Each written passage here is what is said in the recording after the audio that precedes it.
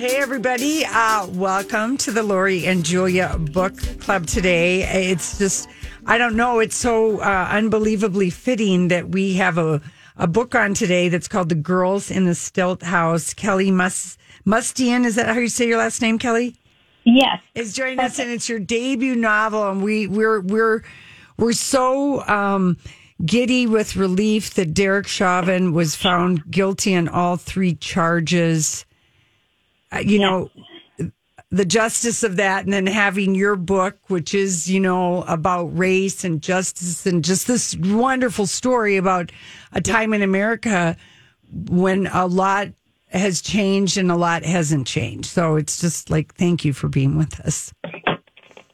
Well, thank you for having me so much. And what a momentous day. It's quite a day. I know we're all really emotional today.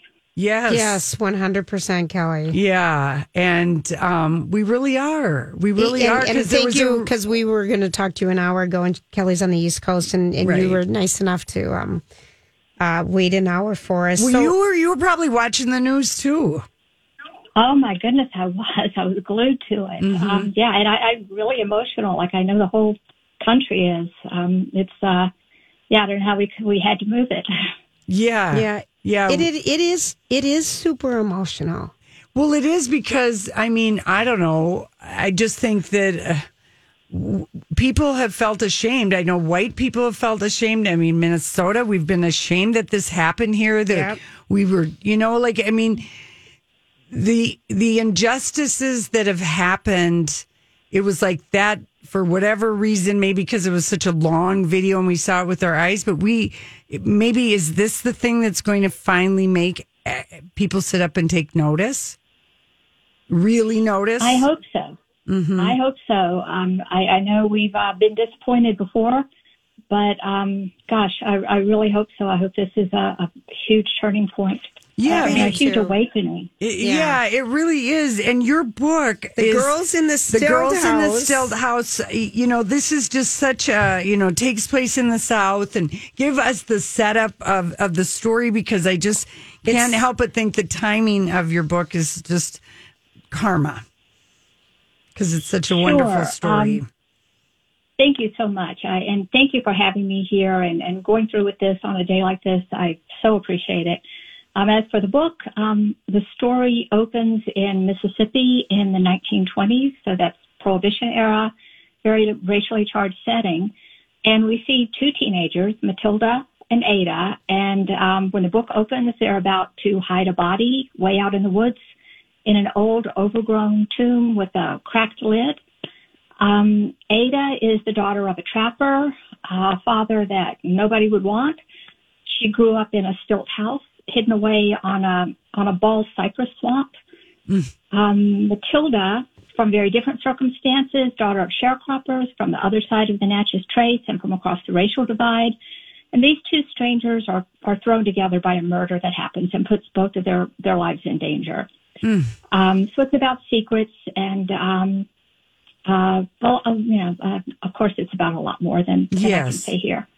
You know, one of the things, first of all, learning more about the Natchez Trace area, and I know that you grew up kind of in this area, that I felt like that was a character in this book, because you feel like you're walking through the swamps with these young women, and you feel like you're so, where the ravine is in the valley is that this happens in, and over here behind the big tree. I mean, you really are an excellent writer, and I know that this is your debut novel, Kelly. It's a wonderful book. Thank you so much. I just absolutely love hearing that. I'm kind of a sentence first writer, plot second, which is really not the way to sell a book. But the sentences, how they sound, the description, the melody of the sentences.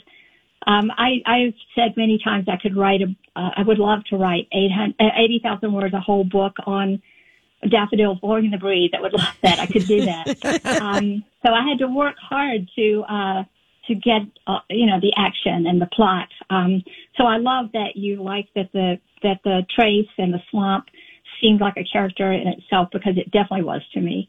Yeah, it really is. And I don't know how you got Karen Dion, who wrote The Marsh King's Daughter, which which is a wonderful book. And then book. John Clinch, who wrote Marley, but you got book blurbs from them. And I'm like, we agree 100% with what they said about your book, because your two girls, Ada and Matilda, I mean, we feel for them. We cheer for them. I mean, my heart was breaking for Matilda and the racist crap that her family had to go through, but how you paint, that really gave us an empathy for the characters in a very deep way.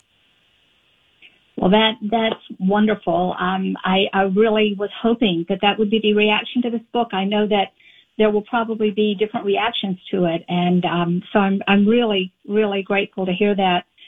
As far as the people who blurbed it, they are some of my favorite writers, people I absolutely respect. So it was such an honor for me for them to speak out, particularly about a book with a subject like this. It was a lot to ask of someone, and they were just fantastic, and they're all writers that are just heroes to me.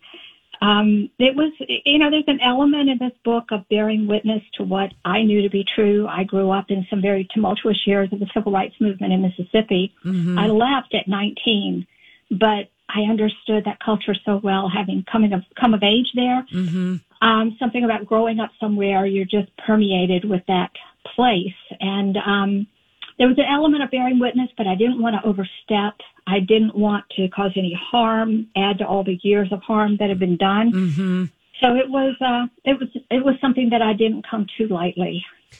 Interesting, because Kelly and I talked about an hour ago, and you were talking about when you originally wrote the book, because it's a young white girl, the girls in the Stilt House. Yeah, it's about a young white girl and a young black girl. And so you talked about that Matilda, who's a young black girl, had a much lesser role, but your publisher challenged you to have her have a bigger part in the story. How did that come about, and what was the background on that? Yeah, it wasn't my publisher, it was my agent. Oh, excuse me, I'm sorry. Yes, I'm sorry. Hang that on my publisher. Okay. But, I did write it differently in the beginning. I wrote Matilda from a wide distance, and she was a mystery until the very end and didn't speak until the last chapter.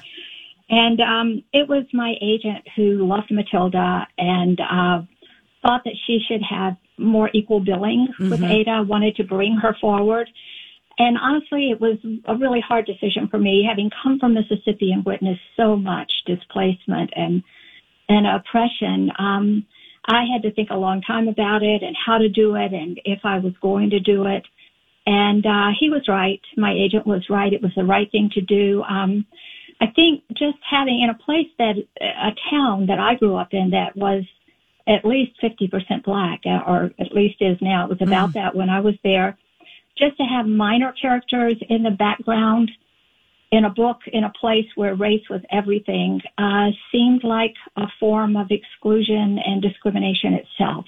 Oh, right. So, like I said, it was a tough road to navigate, but I hope I did it well. I hope that I did Matilda justice, and I'm open to any response that anybody has. I'm listening. Well, I've got one. I would like to know what happens to Matilda. I want more story, because she's such an interesting, young, vibrant woman. And I love the voice of her and I don't know. She was really, I'm interested in the rest of the story, because your book kind of ends in a satisfying way, but I was like, well, I wonder what's going to happen next after Matilda, know.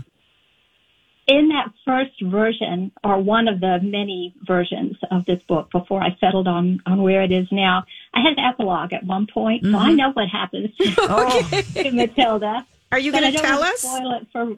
I can, but part of the magic of a book is what the reader brings to it. Right. And I hate to force a future, Matilda's future on people when they may have their own ideas, Right. Oh, that's brilliant. We're just thinking about your next book. Yeah, but maybe, Kelly, we're giving you an assignment. But if you're just joining us, The Girls in the Stilt House, it is moving. It is a triumph. It is a deep look into race and the friendship that. And the sturdiness and strength of character sometimes to do the right thing. Yeah. And even though it's going to pain all kinds of people. And I don't know. It's a perfect book. We really couldn't put this book down. Oh, well, I love that. I love that you see them as strong characters. One of the things in my head, I've had a couple of comments about it. Most people love both of the characters and see them as strong, but I had a couple of comments about Ada seeming like a weak character. I know everybody likes the triumphal hero, the feisty girl who overcomes everything. And Ada was, had a hard time in life. And I really wanted to speak, to people like Ada who are so beaten down by their circumstances and so emotionally stripped. Right. That even the tiniest of steps is enormous to someone like that. And I wanted to give honor to that. So I love that that you see them as strong women. Oh, yeah. Kelly, you're so lovely. Yeah, my goodness. Oh, my gosh. What is your day job besides writing your first book? You have family and you live in the foothills of North Carolina? I live near the foothills, so I don't want to tell. I know that was tricky terminology there, but I live very close to the foothills. But I spend so much time in them that I'm very connected to them. I actually live about 45 minutes from the foothills of the Blue Ridge Mountains, which is just the best place in the world. I have lived all over the country, and since I left Mississippi at 19.